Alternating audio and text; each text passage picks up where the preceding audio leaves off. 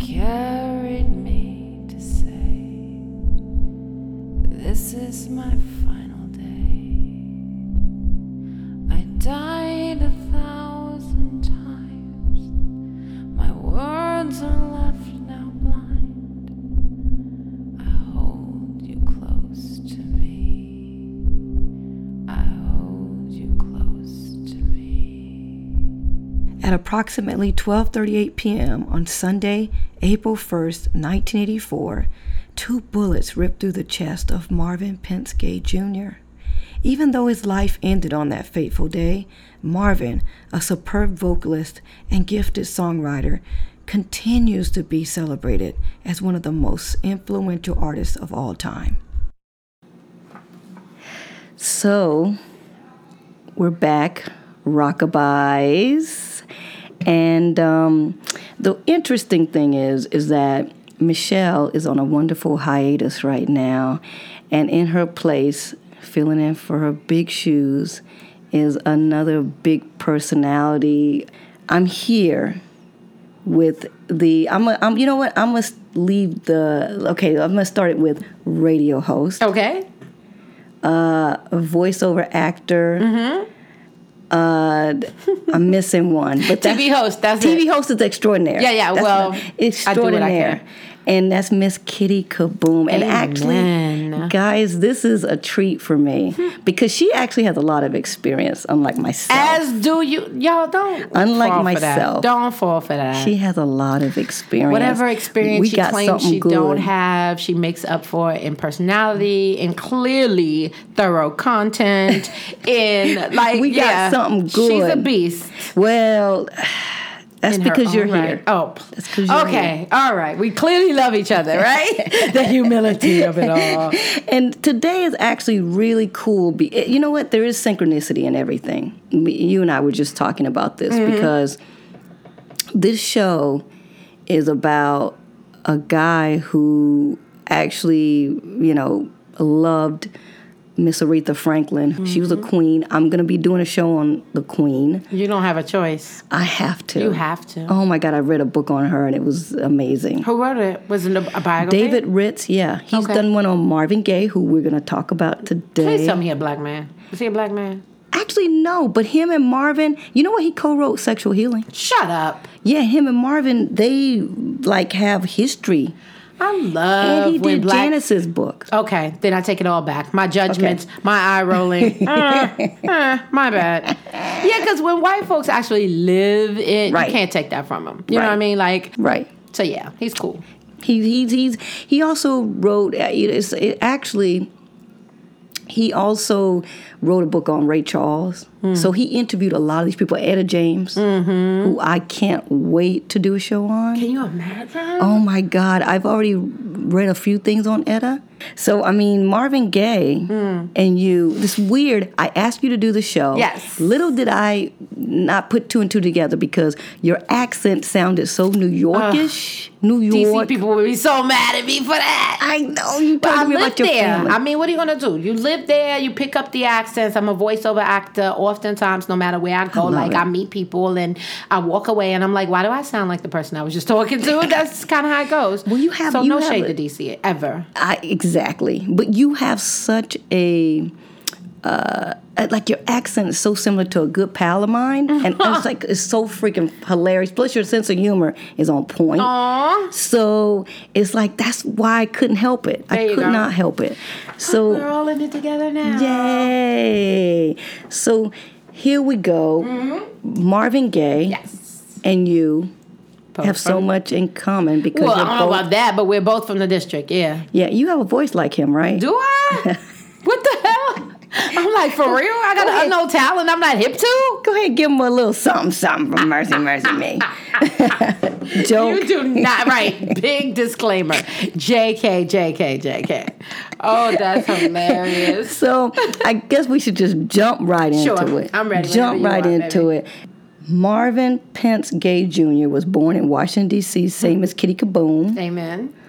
On April 2nd, 1939, on a Sunday, which is the same day of the week that he died. Mm-hmm.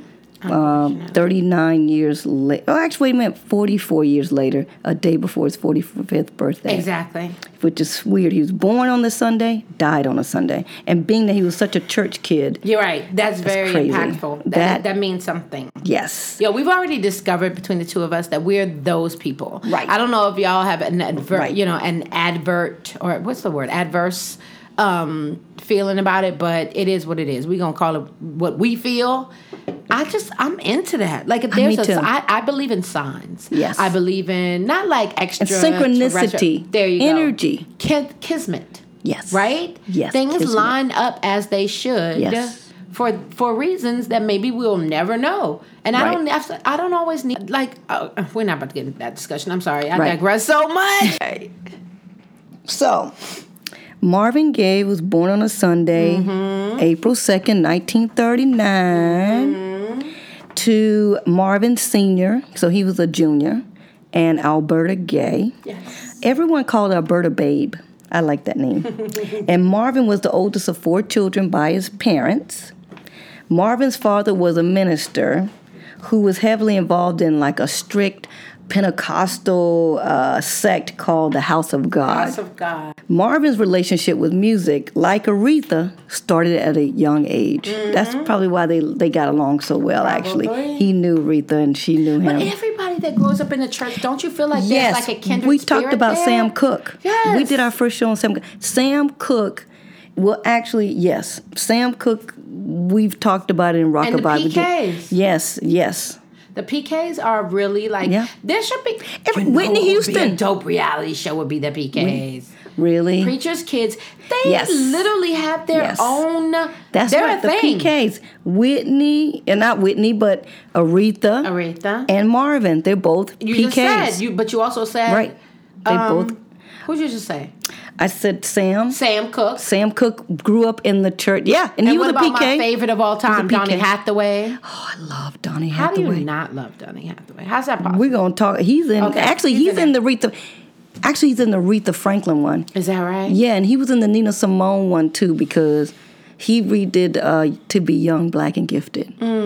That was the Nina Simone song. That's beautiful. Yeah, Donny Hathaway, genius, Girl. genius. So Marvin, like Aretha, Yes. was singing solos by the age of 4 at the church, at the House of God. I can't even fathom. 4 years old and I you singing know. solos? Oh, you killing that. As a child, kind of like Sam. Sam though was put in with his brothers and sisters, and they had a little group when he was that young. So as a child, Marvin, preteen, he learned and played the piano by ear. Kind of like Aretha did. She was actually playing for her dad at all the revivals Exactly. and stuff. And he was just trying to make sure that she stayed non-secular until that hit. And he was like, oh. We might have something here. I know Sam paved the way for all of them to Amen. go from church to secular. I mean, Black folk magic, yes, baby. he That's did. how we do it. That's right. So come Friday night, don't make me see you already gonna make me laugh and cry at the same time. So come Friday night at sundown, everything stopped for Marvin and the family. They were forced to cut off the outside world on Friday night. They weren't allowed to play, couldn't ride the bus. It was extreme. It was a little extreme. All they could do was pray and praise God. Marvin's dad instructed them on the exact interpretation of the Bible. He got a lot of nerve. We'll get to that part. They were drilled and tested on the... I'm sorry. Go ahead. I don't want to digress. When we get into that, remind me.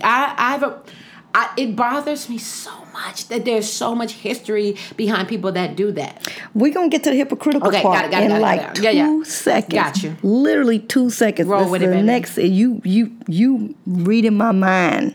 That thing say you. You. That's my hip hop version. There you go. They were drilled and tested on the Old and New Testaments by the dad, Kitty. So, according to Marvin's mom, though, from an early age, Marvin Sr. Never loved Marvin. And what's worse, he didn't want her to love Marvin. Father God. I can't fathom. Like, I'm so in love with my son. I can't imagine. A dude being abusive to you? I mean, his dad ain't. He's good. Whatever. We're in a good place. Yes. So he's whatever at 20. But he definitely loves his son. Like that goes without question. No. He adores his son. She said from an early age she felt like, at gospel meetings, for example, when, oh my God, you know what I forgot to do? I forgot to give the beginning quote. So I'm just going to do it right now. Go ahead, babe. So this encapsulates Marvin. Mm-hmm. And actually, it's not Marvin who said this, but it's actually somebody big deal. And Marvin's kind of a big deal. Yeah. So this person, and this is about Marvin, and I found this quote. I'm so sorry, viewers. Yeah, that's actually what I was waiting for, but it's your show. Okay, go good. No, your show, thank baby. You could have hooked the sister up and reminded her. Rock out with your cock out. I don't be knowing. Could have hooked the sister up. So the quote is, the beginning quote is, my music had roots which I dug up from my own childhood, musical roots buried in the darkest soil. And that was said by Ray Charles. And that's the person that probably should have said something of that caliber. Yeah. Tell me that Jamie Foxx did not literally become he was incredible. It wasn't even 10 minutes in, and you're like, Jamie who? Tour de force. All I see is this man. That was a tour de force. Tour de force. He did his fucking thing. Yeah. That was amazing. Right? We're like sitting there remembering. Know. And then one of Marvin's favorite quotes is by a poet. Mm-hmm. And the quote is, what we call the beginning is often the end. And to make an end is to make a beginning. And the end is where we start from. And that was by T.S. Eliot. That was one of his favorite quotes. Because it stands true. Mm-hmm. If it's all cyclical. Yes, especially if we're talking about his dad. Yeah. So we about to, here we go. Get into it. At gospel meetings, Marvin said, when his singing received more praise than his father's sermon, he said his father would look at him as if he'd done something very bad. He mentally and physically abused Marvin. I don't understand how we get married to men that... From an early age. Exactly. So, it's funny. Marvin said that it wasn't simply that his father beat him, even though that was bad enough. Of course. But when he'd tell Marvin that he was going to get a whooping, he would make Marvin wait. Like, it was like, and he would like make him take off all his clothes and be naked in the room. And then, so he would go past the door and you'd hear the belt buckle. So it was like the anticipation building up. That's mental abuse right there. And he'd make the belt buckle just be loud enough so that Marvin could hear it. And the only way to get the beating over with is Marvin would just antagonize him and provoke him to just get the beating over with. And by the time Marvin was 12, there wasn't an inch of his body that hadn't been bruised or beaten. And his mom said that when she tried to intervene to stop him from even beating him or his brothers and sisters, he would go in and give them an even worse whipping. Y'all don't hear me because there's not too much to say. I just told you I'm in love with my son. I don't know what this kind of...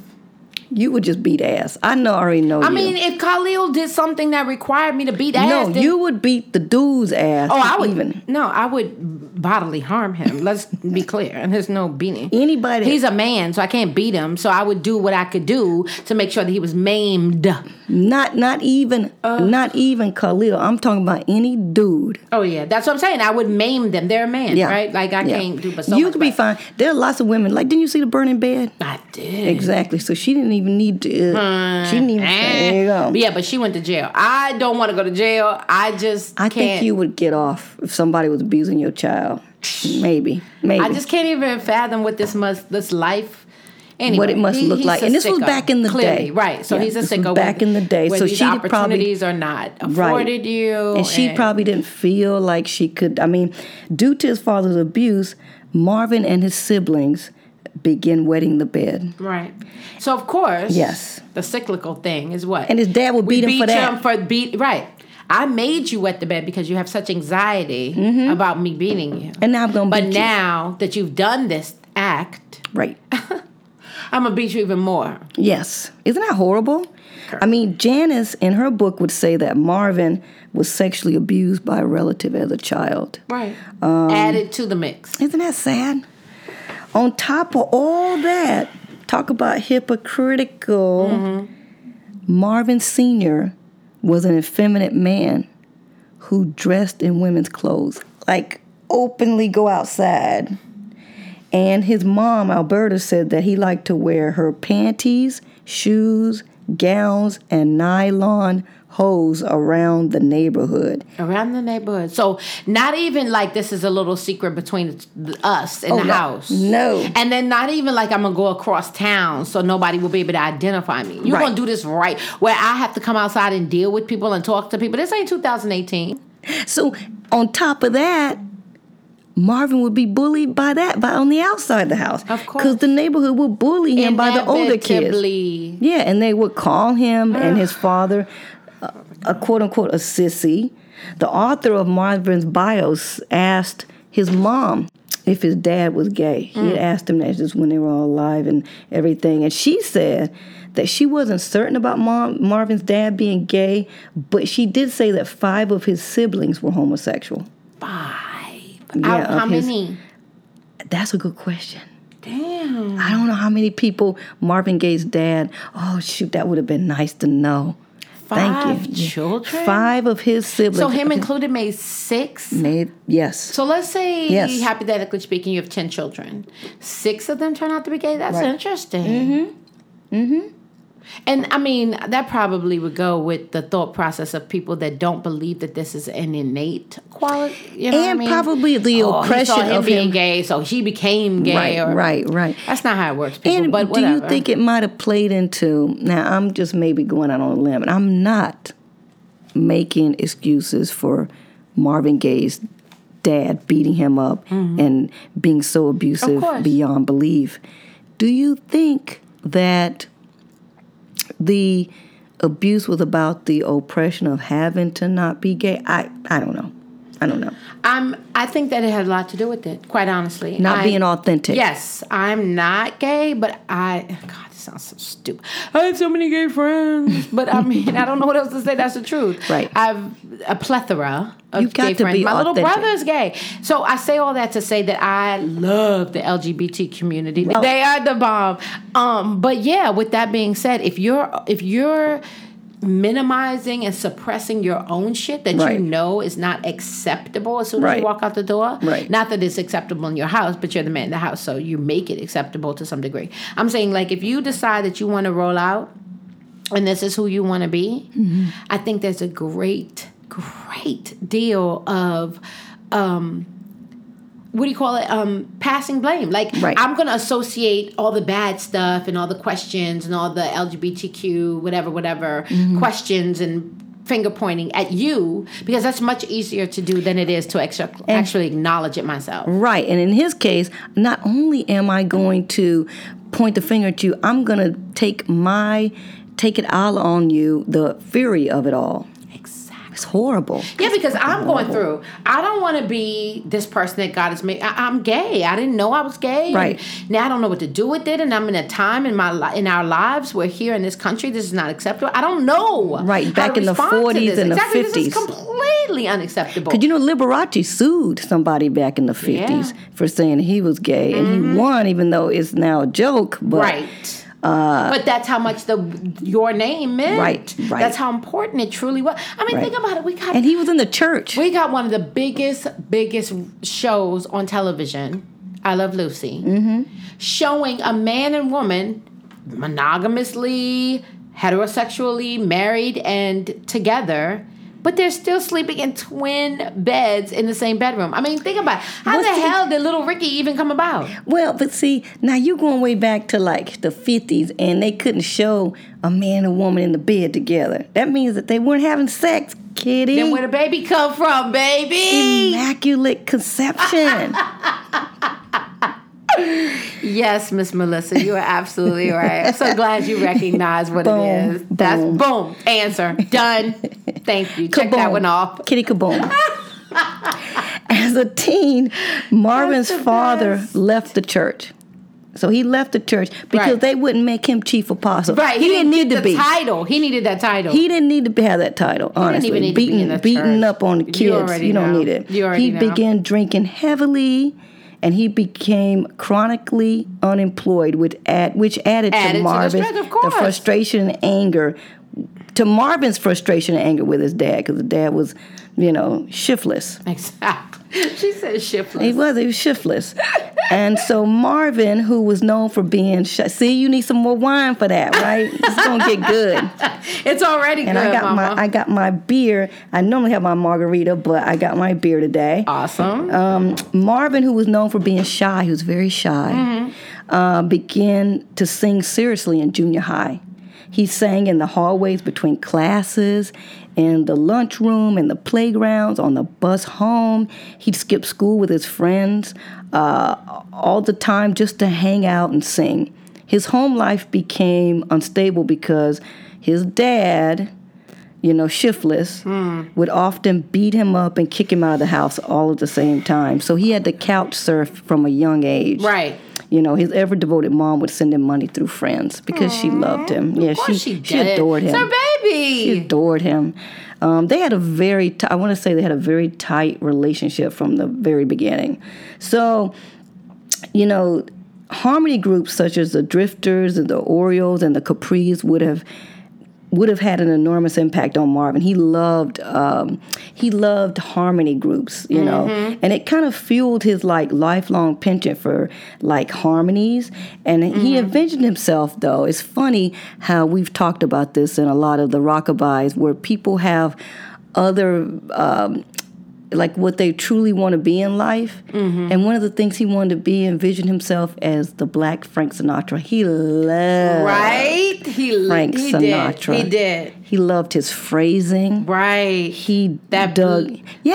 People don't know this, but he also dug Dean Martin. And he loved Perry Como. He loved their relaxed presentation, and he loved Perry's great attitude, which is why he sported those early in his career when he was at Motown. He sported Perry Como sweaters during his early years there in the 1960s. People don't know that was inspired by Perry Como. Catch a falling star and put it in your pocket, never let it fade away. Catch a falling star and put it in your pocket, save it for a rainy day. But the biggest singer who made the biggest impression upon him was Billie Holiday. Good to hear. Marvin would say, "Her pain is what got to me." Billie turned herself inside out, all in the name of love. Amen. She was deeper than sex, Marvin said. The hurt she felt was the hurt of all humanity. And great artists suffer for the people, like Marvin too. He said she phrased like a jazz horn, and that intrigued him. He said it intrigued me. Somewhere in the 50s, I also got hooked on Miles Davis. He said especially the way he played ballads through his mute. It never entered my mind, killed me, Marvin would say. He said Miles cried like a singer and Billie sang like an instrumentalist, and everything they both did was wrapped in the blues. That's what Marvin said. You know what's interesting, too? People that really do understand and have an affinity and a respect for music and its history and the genres. They have an ear. Have an ear. That are successful because of that reason. 9 times out of 10, they're able to say that good music is good music is good music. Do you know what I mean?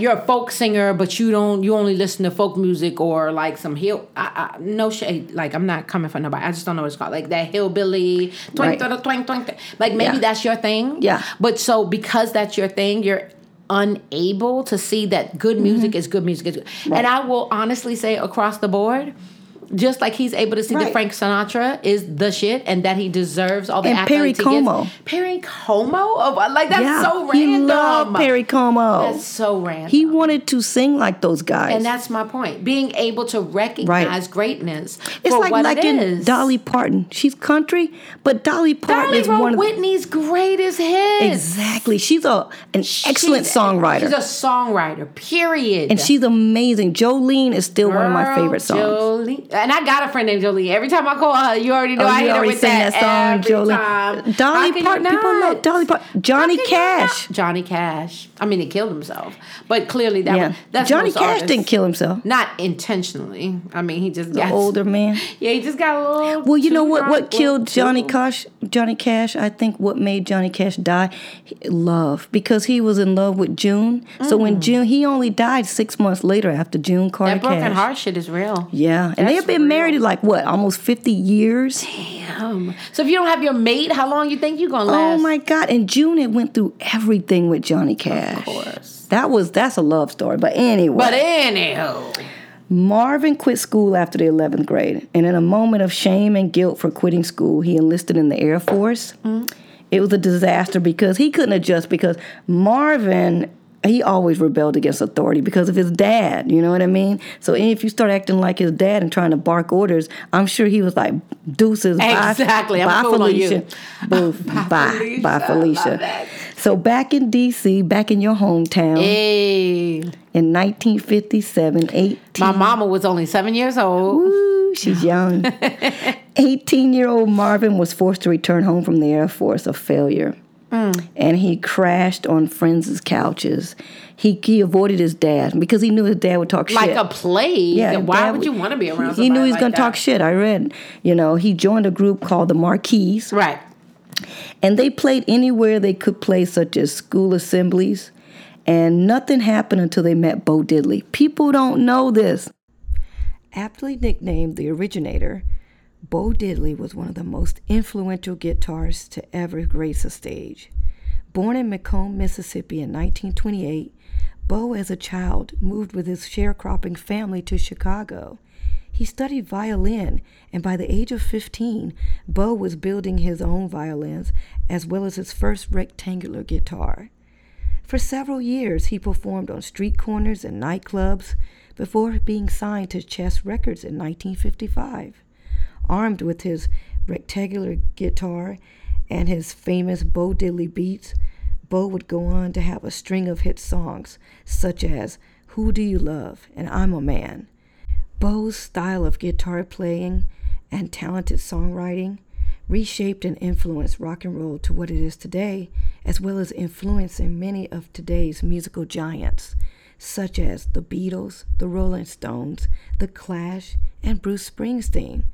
Besides making a lasting impact on rock and roll, Bo was ahead of his time by bucking tradition and hiring female lead guitarists in his band throughout his 60-year career. Bo died at the age of 79 in 2008. Bo Diddley took Marvin Gaye and the Marquis How about that? under his wing. That's beautiful. I didn't know. I definitely was not aware. But somebody recommended them to Bo, and he took them under his wing, and they used to go down to Bo's basement and jam like crazy. Marvin loved Bo his whole life, and he's always spoke very highly of Bo. But Bo Diddley produced their first record when he took the Marquis to New York, where they cut their one and only single called Wyatt Earp and Hey Little Schoolgirl.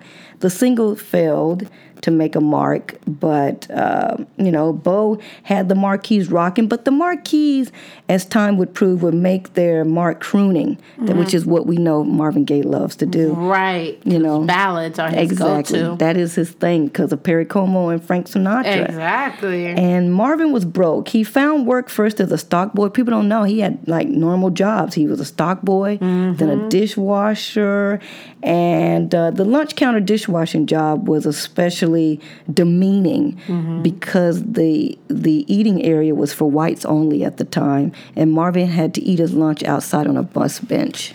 How many stories have we heard like that, right? Oh, my God, I know. By 1958, Marvin and the Marquis were itching for a change.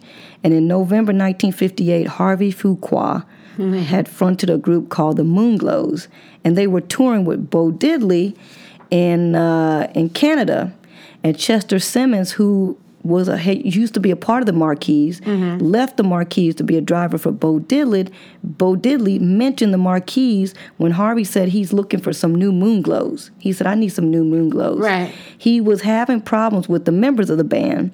So Harvey fired the members of his band and added the Marquis as the new members of the band. And in early 1959, 19-year-old Marvin left home and headed to Chicago with the newly named Harvey and the Moonglows.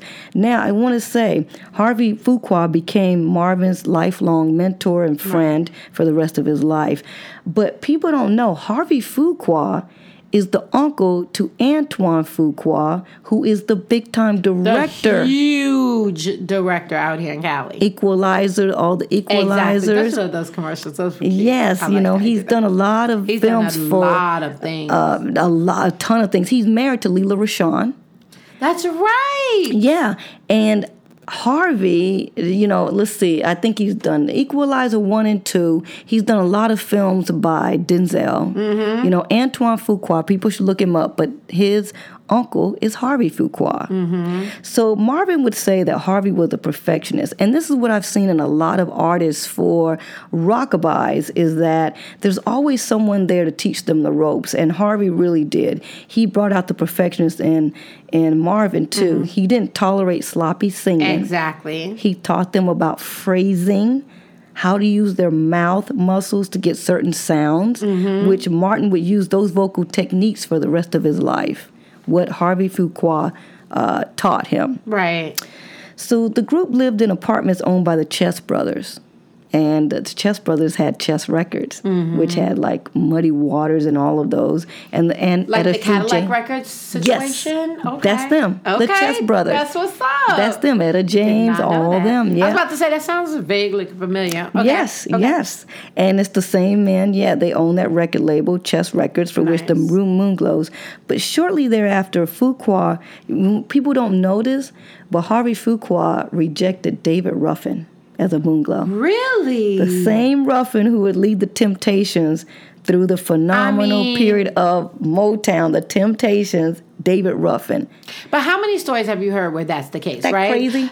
Don't give up, Jay-Z, kids. right, exactly. We went everywhere. Nobody said yes. Everybody said no. Blah, blah, blah. We got our coin up. We had that bag. We went in there. Jay-Z was turned down? Shit 1,000 times over before they started Rockefeller. That's why they started Rockefeller. Really? I didn't know. I didn't know you didn't know. Let the children know. Yeah, no, just like anybody else, right? You're in this business. You believe in yourself and your craft. And so you go after the heads of those powers that be, right, in an attempt to secure something so that you can... And everybody turns you down. Everybody turns you down. So what do? You say, fuck it, I'm not going to do this anymore? Or you say, you know what? Let's just do our own thing. I believe in myself. I believe in myself. They had that money from the streets, and they bankrolled that into a legitimate business, and they became Rockefeller. And obviously they yeah, because he said he was a drug dealer or whatever. Not even whatever. Yeah, you're right. He You're was right. Kingpin for a minute. He did. For a minute. So was Notorious B.I.G. Yeah, well, most of them. I mean, so was Pac. Yeah. Not the same level. Not you're right. He was more of a poet. He was much more. Yeah, but especially before he got with what's the group that I love? Oh, with the all around the world, Bing Song.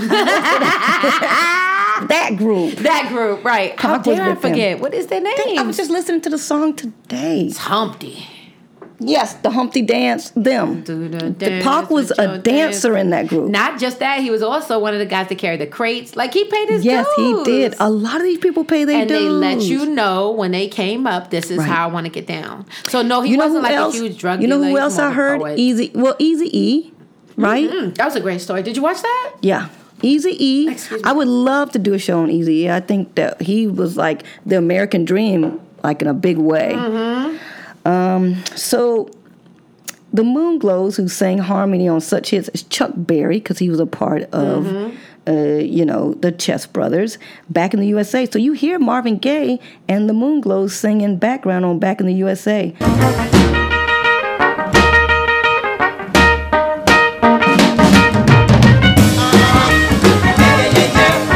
Marvin only sang lead on only one song by the Moonglows at that time called Mama Lucci. I didn't know that. None of their tunes were hits. And the best that Fuqua could do was book a final run around the Chitlin Circuit for the very first time that Marvin toured. And they toured down south with Big Joe Turner and Etta James. In fact, Etta was dating Harvey Fuqua at that point. And Marvin and his group slept in a station wagon or on the ground. You know, they couldn't even afford rooms. Right. And they couldn't get rooms anyway because they were black. So they wouldn't let them get rooms. The crowds were small, and Harvey paid them practically nothing. But, he didn't care. And it was on this tour that Marvin walked over to a window. And this is what the Moonglows, the other Moonglows said that they saw. He walked over to a window, he looked out the window, and he announced in a calm manner, "I'm going to be a big star one day." And another member of the group said, "What about us?" And he just smiled. Oh, I know, He didn't say nothing. He's like, I said, I. And he fell in love with a prostitute during this time that was on tour with them. I guess she was like a dancer. Her name was Tassel Tony. Right. Who was a dancer. So wait, was she a prostitute or was she a dancer? She was a dancer on the show, but she was a loose goose? Yeah, she was a loose goose. Okay. And after this, he started smoking marijuana around this time too. Okay. People kill me with that. I'm sorry. I have a whole different take on cannabis, so don't get me started. Hey, it's legal. It's a fucking plant, for God's sake. But it's of the earth. That's my point. It's a plant. This is not a drug. Are you saying that good or bad? Good, right? Very, very, very, very, very good. Yes. Okay. Don't get twisted. At the end of the day, just do your research. If that's who you want to get down with, then so be it. But just don't. Do your research. Just do your research. Exactly. So, exactly. It's all about the research. As you can tell from these 30 pages. I ain't mad at you, though. I love how thorough you are. I think it's dope as fuck. I got to. I knew you were coming, so I was like, oh, my God. That's what's up. After this, Harvey left the Moonglows, and he started dating Gwen Gordy. Now, what's the sister? The sister. Gordy is the sister of Berry Gordy, baby. Boom. And he started going up to Detroit to see her. Mm-hmm. He took Marvin with him because they were best friends. Mm-hmm. Harvey married Gwen and started a record label with her. Soon that label was absorbed into... Oh, damn, I did read What's Berry Gordy's label? Oh, Motown, baby. There you go. Already. In the early 1960s. And Harvey became the head of AR at Motown. Right. Marvin was right there with him. Right. And Marvin started dating Anna Gordy, Berry's other sister. He was 20 years old and she was 37. 37. I'm sorry. He was gorgeous. He was gorgeous, so I'm not mad at her, but he was way too young. You think so? 20 years old. You know what's funny? What do you know at 20 years old? J-Lo was just on camera when James Corden asked her how low she would go. Like, basically, how young would you be willing? He was like, 18? She's like, not 18. I mean, he was like, okay, 21? She's like, not mad at 21. When you look like J-Lo and you put your blood, sweat, and tears into your shit your entire life, and you have a demeanor like Kitty Kaboom, so you cool as a fuck. Right. You know what I mean? You just gotta go with the... And don't even try it. J-Lo is gorgeous. Let's be clear. You are too. Aw. See, we love each other. I told you. Yes. The point is that with all that she has going with her, even if she was just a regular schmegler broad, right? I think that she should attract a 21-year-old. If you're okay with, I mean, my son is 20, so I wouldn't be comfortable with that. You gonna preface it with that? Because that's all I think about. Let me just say this. All right, this is my personal opinion, and I respect. Look, I'm not mad at J-Lo for going out with a 20-year-old. She is beautiful. She is gorgeous. Body but to marry, as in forever and ever, if that's what you feel like. To feel like it's different. Yeah. Because they're too fucking young. You're too young at 20. What the hell do you know at 20? You don't know anything. Exactly. I mean, I talk to my son and I'm just like, are you serious? Yes, but if that's what you're attracted to for a everybody's fling, attracted to a fine 20. And Marvin Gaye was gorgeous. He was gorgeous. Right.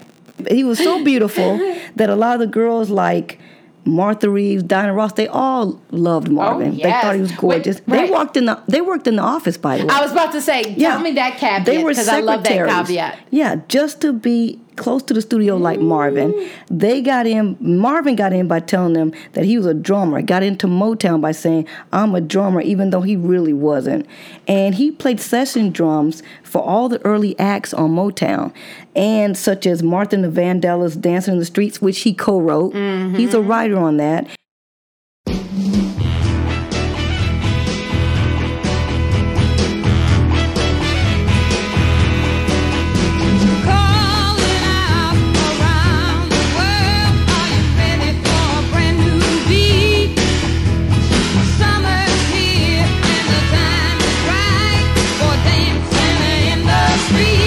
Little Stevie Wonder's Fingertips Part 2. He's the drummer on that. People can listen to Marvin Gaye's drumming on that. How about that? Because he claimed that he was a drummer, right? But he actually had no idea how to play the drums, right? Initially, and then he learned, and he really wanted to get next to Smokey Robinson, who he thought he was the greatest songwriter. He is. Yeah, and he became a drummer for the Miracles and got paid maybe $5 a session on all the early Miracle stuff.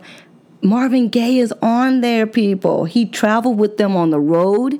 He, as a writer, Smokey taught him a lot about being a lyricist than anything else. Smokey really did well by Marvin Gaye. Yeah. You know? And that's respectable. It's nice to know that they weren't shitting on each other. Because exactly. That's so easy to do. That's true. You know what I mean? So true. Right? Like, there's only enough money for me. I will never invite you in. And, you know, people think that way nowadays. And that's not the way. That's why I love that they set the standard a different way. It's not the way to think. No shit. The closer you hold everything into your heart, little do you realize you're clearly nobody can get to you because you're holding it so close thinking you're holding it in when in fact you're holding it hostage, and the great things that are supposed to come to you would never know. Right. That's true. Anyway. I love it. I love it. And as I said earlier, they all had crushes on him, you know. But he stayed away from the girls because he had a fear of losing Anna, and partly because at this point he still saw himself as a one-woman man. And he was young. He was a baby. Exactly. He married Anna in 1963. He was almost about 24 years old and became Berry Gordy's brother-in-law. His first request to Anna was a big one because he didn't know whether he'd get a second chance or not. And listen to this, youngins out there.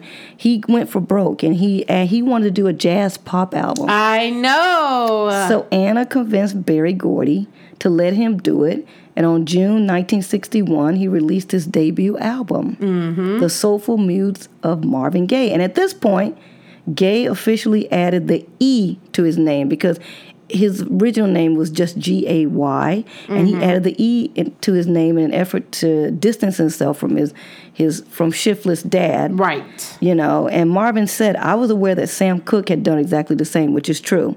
Sam Cooke added the E when he went to secular music, and if it worked for Sam, he said, why wouldn't it work for me? So the album didn't sell, of course. See, people don't realize how people have to pay their freaking dues. They don't get it. 10 years later, I mean, seriously. Yeah, over the next 4 years, he'd record half a dozen albums aimed at albums, not even like singles. Albums. Full-on albums. Wow. That's a lot of songs. That's a lot of songs. And it was aimed at the white pop market. Yeah. And they just didn't sell. He had a few hits like Pride and Joy, which he wrote for Anna, and Stubborn Kind of Fellow. But by the mid-'60s, Marvin averaged 2 albums a year. You know? And people are going to realize this about Aretha Franklin, too. She paid heavy years. She wasn't a huge hit before Respect. But anyway, you know, although he enjoyed having, you know, a few little hits, so he cut nearly 30 songs every 12 months, Kitty. I know, that's ridiculous. That's ridiculous. That's a lot. That's a lot, especially when you compare it to today and how people make like mixtapes. Right. You know what I mean? They crank those out. That's a huge kind of work ethic that you have to respect. Right. That's very true. That's very true. And although he enjoyed, you know, having a few hits, he suffered from stage fright really bad, which plagued him throughout his career. For instance, the owner of the Apollo, Bobby Schiffman, went to the airport to pick up Marvin for a sold-out weekend engagement at the Apollo. And Gaye wasn't on the plane. I can't even imagine what that feels like. Marvin finally called him and is like, yeah, Bobby, I couldn't do it. I'm scared. Yeah, I came to New York, got off the plane, and was so scared I got on another plane and went back to New York. What are you afraid of exactly? Because if you was on 2, not 1, but 2 planes, flying was not the issue. Stage fright. Performing. Wow. Stage flight. That's debilitating. He said, I can't help it, I'm afraid. The dates were canceled. You know, Barbra Streisand suffered from that. She might still do. Stage fright. That's interesting. Yep. Okay. So Marvin and Anna adopted a child in 1966. The adoption of the child didn't help their marriage. And as we know, it was trouble from the start. Why? Because you're almost 40 marrying a 20-year-old. Pretty much. They had epic fights at home and in public places like nightclubs because she married a child. Exactly. Immature. And then you had child. the expectation that this child was going to somehow be a mature adult. Yeah. Right. And he's gorgeous, and he got women throwing themselves at him. Exactly. That must be difficult for her especially. So some sources of contention. Signed up for it. She definitely had a choice. Right. Some sources of contention were Marvin felt his success didn't seem real. He didn't deserve it. He felt like Barry and her puppet. I can understand that. He hated show business. He would say that show business is shit. The pressures and the hypocrisy, the endless hustle and the ass kissing. He said, that's not me. Neither is performing.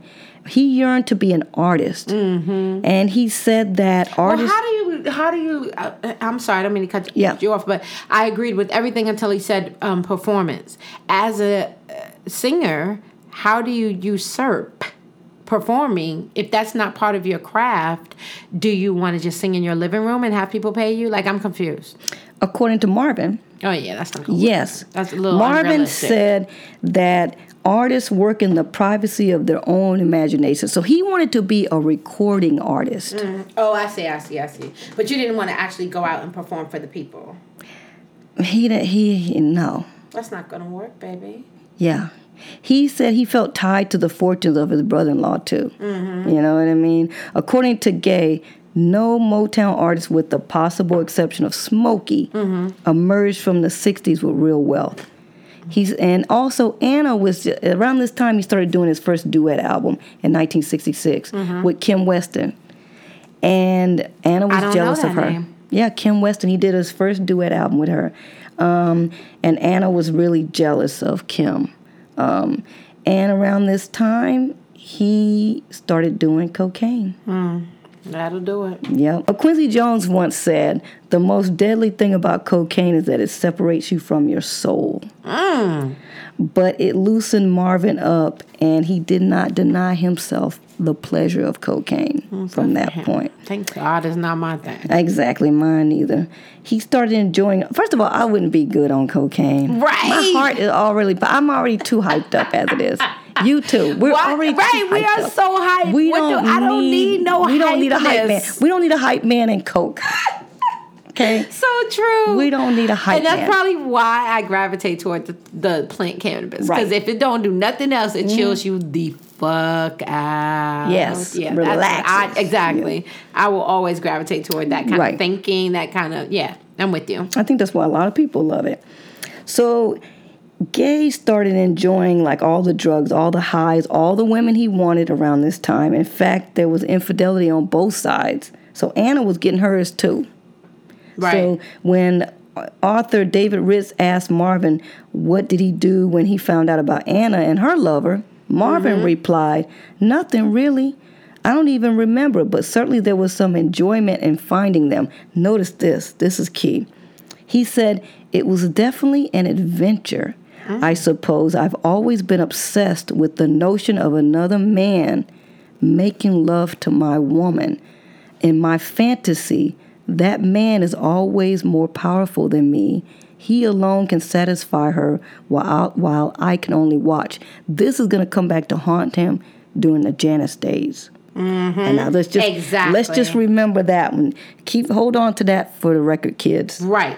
So by the late 1960s, Marvin stopped perming his hair, kind of like Sam Cooke did. Sam Cooke stopped perming his hair in the 50s because he's like, I love the natural. I'm going to be authentic. That's right. And that's what Marvin came into his own natural look, you know.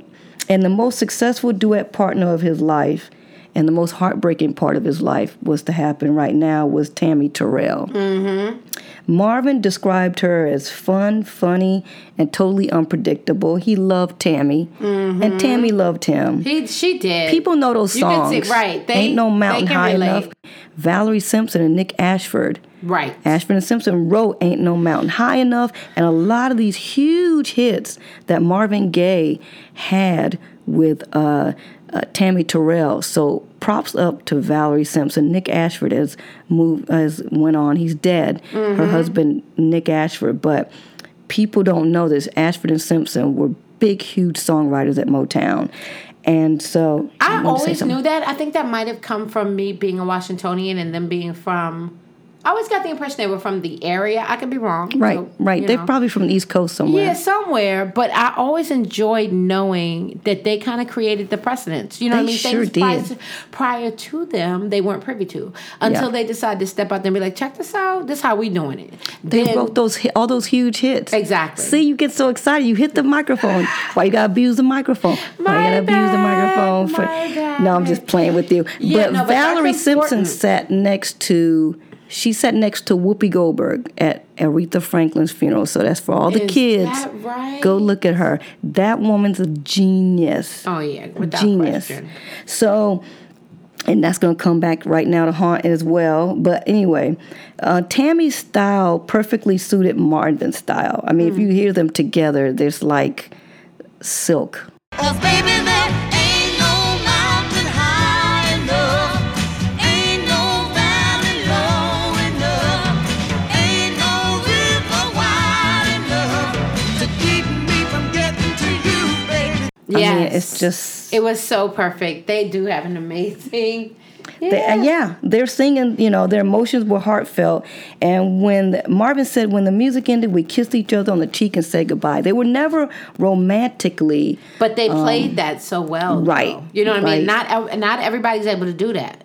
That's true. You know what I mean? It is very easy to For fake a the duet. funk, pretend. Yeah. But then, you get into the singing part of it. You're singing into each other's eyes, and it's this whole thing. And then fast forward to an actual, like an interview or a conversation with the two of you, and you're so obvious that you're disjointed. Right. Yeah, so right. that can't be forced. It's funny because, Ain't No Mountain High Enough, that was their initial 1967 hit, written by Valerie Simpson and Nick Ashford. Mm-hmm. And beginning in 1967, and for 2 years to follow, the duo released, Tammy Terrell and Marvin Gaye released 3 albums, and 9 of their songs raced up the charts. During a performance, though, in the summer of 1967 at Hampton-Sydney College, Tammy collapsed in Marvin's arms. And Marvin carried her off stage. Tammy was 22 years old. She had a brain tumor. And a baby. Yep. Some think that the tumor had been caused by the abuse that she had suffered while in relationships with, various people like David Ruffin and James Brown. She had been in relationships. She used to be a background singer for a lot of these people. Mm. But either way, for the next 3 years, she had numerous operations. And Tammy Terrell died in March of 1970, a month shy of her 25th birthday. Oh my gosh. Can you imagine? Oh. I don't even know what that feels like. Marvin is that my dog that barked? Yes. Chico, be nice, Chico. Marvin was devastated, and he felt that a piece of him died with her that day. Oh, I can imagine that. Yeah. Like a kindred spirit. Yeah. The funeral service was at night in New Jersey, Cherry Hills, New Jersey. And people remember Marvin talking about Tammy as though she was still alive. He never got over her death. Never. And the songs that they recorded before her illness continued to ride a crest of national popularity. Their first album, United, was released in 1967. The second, You're All I Need, a year later. And the last album, Easy, in 1969. But what people don't know, Kitty, is that Tammy didn't do most of the songs on that last album with Marvin. Really? You want to hear something? This is what Marvin was saying. Mm-hmm. He said she wasn't able to sing. So Valerie Simpson... Ooh, baby. sang some of the songs instead of Tammy. That's what Marvin said. He said he first refused to go along with the plan because he thought of it as another money-making scheme on Berry Gordy's part. Right. And it was wrong. He thought it was wrong to deceive the public like that. Mm-hmm. But then Motown convinced him that it'd be a way for Tammy's family to have additional income. So Valerie sung, and Valerie had already sung. Ashford and Simpson, baby. Yeah. They come through in the clutch. Yes, they do. They always yes, have, they do. though. Yes, they do. Yeah. She had already sung a lot of the demo tapes that, had to teach Tammy some of the songs, and like, ain't no matter. She did a lot of the demos when her and Nick Ashford would do the demos for Marvin them. So she was a natural choice, is what he said. But he felt guilty singing to Valerie. But he claimed that both hit songs from the album, What You Gave Me and the Onion Song, were done with Valerie. That's what Marvin said. Well, at this point, it's all subjective, right? Exactly. Like, who knows? Exactly. But that came from the horse's mouth. Right. So Gay's relationship with Anna continued to crumble.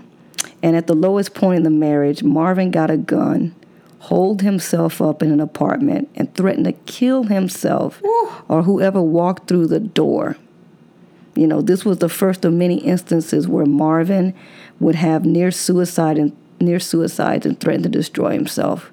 His despair was really real. Only music drew him out of this period of depression because he felt so heartbroken over Tammy. But someone that he wasn't even romantically involved in. Like, how deep and amazing is that? Collapsed in his arms. Can you imagine? No. And she being so young. Plus, he was so despaired over the marriage crumbling down. Right. And I think I read, and I don't think it's in my notes, that it was Berry Gordy's dad, Anna's dad, that got Marvin to put the gun down that day when he was holed up in that apartment. Wow. He came and was like, put the gun down, Marvin, and he's the one who brought Marvin out of that room. I can see that, though. Wouldn't you be more willing to, have a conversation with somebody that's Papa in your Gordy. field? Exactly. Papa Gordy, yeah. So, gone with those bliss of his Tammy duets, they were behind him. And the love songs to Anna were long gone at this point. And his voice now only resonated with disappointment and anger, especially in songs like Heard It Through the Grapevine, which he said was happening to him in real life. But simultaneous to his duet albums with Tammy, he released the solo albums as well. Right. Like one, which is in 1968, In the Groove, which contained I Heard It Through the Grapevine. And this was produced by someone else who had a big part of his life, which is the tough-talking and crazy Norman Whitfield. Norman Whitfield, one of the most successful producers in music history, was one of the main architects of the Motown sound and of the late 1960s soul subgenre, psychedelic soul. During his 25-year career for Motown, Norman co-wrote and produced numerous Motown hits such as Ain't Too Proud to Beg, I Heard It Through the Grapevine, Just My Imagination, and War. He produced 8 of the Temptations albums between 1969 and 1973. After leaving Motown in 1975, he produced Car Wash, one of the most successful and influential soundtracks of all time. In 2004, 4 years before his death in 2008, Norman was inducted into the Songwriters Hall of Fame alongside his Motown lyrical collaborator, Barrett Strong. Norman produced a lot of Marvin's hits, and Marvin considered him a nemesis sometimes. And we've talked about Norman because Norman, when I did the interview with Gary Stromberg, who created Car Wash, Norman Whitfield was the one that did all the songs on Car Wash. Exactly. He produced Rolls Royce and all of it. That's Norm Whitfield, but Norm Whitfield was a giant during the Motown days. Right. Norman was known to be a very arrogant man, and Marvin said that they almost came to blows quite a few times. On some songs, he made Marvin sing because Marvin said he made him sing much higher than he was used to, and it caused his throat veins to budge. Yeah, and yet Whitfield and Marvin made brilliant music together. But one way or the other, Norman brought out another side of Marvin, which is tough-minded, aggressive, and anger in his vocals. So in 1970, after Tammy's death, he grew a beard and became a depressed recluse. He spent days never leaving his bedroom. Finally, his friends convinced him to get out and play basketball. It lifted his spirits and made him feel better. And he had survived a decade marked by a lot of volatile musical changes in his life. Yet the one thing he still yearned, which was to become a ballad singer like Frank Sinatra and Cuomo. And Cuomo. Cuomo. Yes, that's that all exactly the way right. wrong. That's My that bad. wine. That's all good. I'm not familiar with this artist, to be honest with you. I didn't even know about it until. Isn't that amazing? Yeah, Well, that's love what I'm the here information. for. Exactly. What I'm here Thank for. you. Pay homage. So right before Tammy died, he had Bobby Scott, a jazz pianist, write arrangements. And this is in his quest to be like Frank Sinatra, to write arrangements on a group of pop songs. However, when he went in to record them, he couldn't pull it off.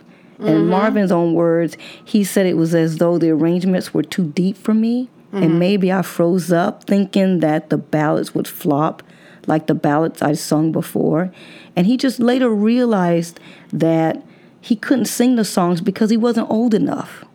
He said he had more suffering to do before he could get to the feelings of it all. Right. So 1970, as we just said, was tough for him. He suffered from Tammy's death and the disintegration of his marriage. He suffered a lot. And on top of all that, he was paying attention to what was happening in the country, such as the Kent State massacre at this time, Woodstock, Vietnam was going on. And in June 1970, a couple of months after Tammy's death, he began producing a concept album in which his brother Frankie, who had been a Vietnam vet, was the main character in this concept album. And the Vietnam vet, his brother Frankie, returns back from the war and sees only hatred, suffering, and injustice. And Gaye's introspective lyrics discuss themes of drug abuse, poverty, and the Vietnam War. And that concept album was to be called What's Going On. You know we've got to find a way to bring some loving here today. Oh,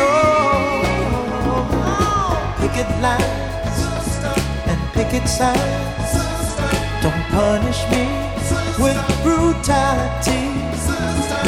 Talk to me so you can see what's going on. What's going on? What's going on? Yeah, what's going on? And no one had ever created a concept album ever before. Right. And when Motown, namely Berry Gordy, heard it, and Berry Gordy's talked about this as well, he didn't want to release it. He said, I hate it. And Marvin said they didn't like it. They didn't understand it. They didn't trust it. And doesn't that kill you? Like Yes. every time they don't get understood. Yes. Listen, if the powers that be Yes. don't understand the full ramifications of what it could be, Right. they think that because of their limited, and I say limited with quotes because Right. they don't believe they're limited, but we do as consumers, Mm-hmm. the limited information that they get or understanding of what the project is. It's almost like, okay, I think you're a dope artist. I think you could probably kill it, but I don't know how to market you. Yes. Don't worry about it, bruh. Don't Yes. even worry about it. Put me out. Don't give me a genre. Don't give me a box. Don't give me an understanding. And we think we're coming from this. Let the people respond. And in this day and age, it's obviously 10,000 times different than what it was in his age. But Right. I'm just saying, like, I think it's so sad that people in powers of positions of power like this try to compartmentalize and create a situation where there is none. If I'm talented, I'm talented. That's just what it is. Why do I have to go through all this rigmarole? Right. You know what I mean? To show you that. No one had ever thought about doing a concept album from beginning to end with a character. It was all about like what Motown was used to, 3-minute stories, you know, and they didn't know, they didn't have anything to base it off of. Exactly. You know, so for months, they wouldn't even release it. And finally, Marvin said, this is what made him an artist. This is where he was a trailblazer. Listen here, youngins. Marvin said, Exactly. this is what he said. Put it out or I'll never record for you again. There you But go. he had the type of background to say that and the type of backbone because he was married to Berry Gordy's sister, yeah. Yeah. So he could say that. A lot of artists would say, a lot of record companies, as you know, would say, well, then good, then bye. Right. But it was synchronicity or whatever it was Exactly. that they had to. And guess what? It came out. And with this album, Marvin finally said, I finally learned how to sing. You know, he said one night when he was recording this album, he was listening to Lester Young. And when we talk about Billie Holiday, we'll talk about Lester Young, which is a jazz horn player. And he said, I was listening to Lester Young, and he said, it came to me, relax. Just relax. It's going to be all right. And that's what came through these songs on what's going on. Amen. That's what came through. And that, you know, when we come back, we'll talk about, you know, what blew up after that and how big, you know, what's going on was in part 2. Sounds good. I'm here for it. All right. Hello, Rocka Babies. Thank you so much for listening to this wonderful episode. Don't forget to check out our Instagram, Rockabies Pod, and also our website, rockabiespodcast.com. Thank you again. Bye-bye. I died 1,000 times. My words are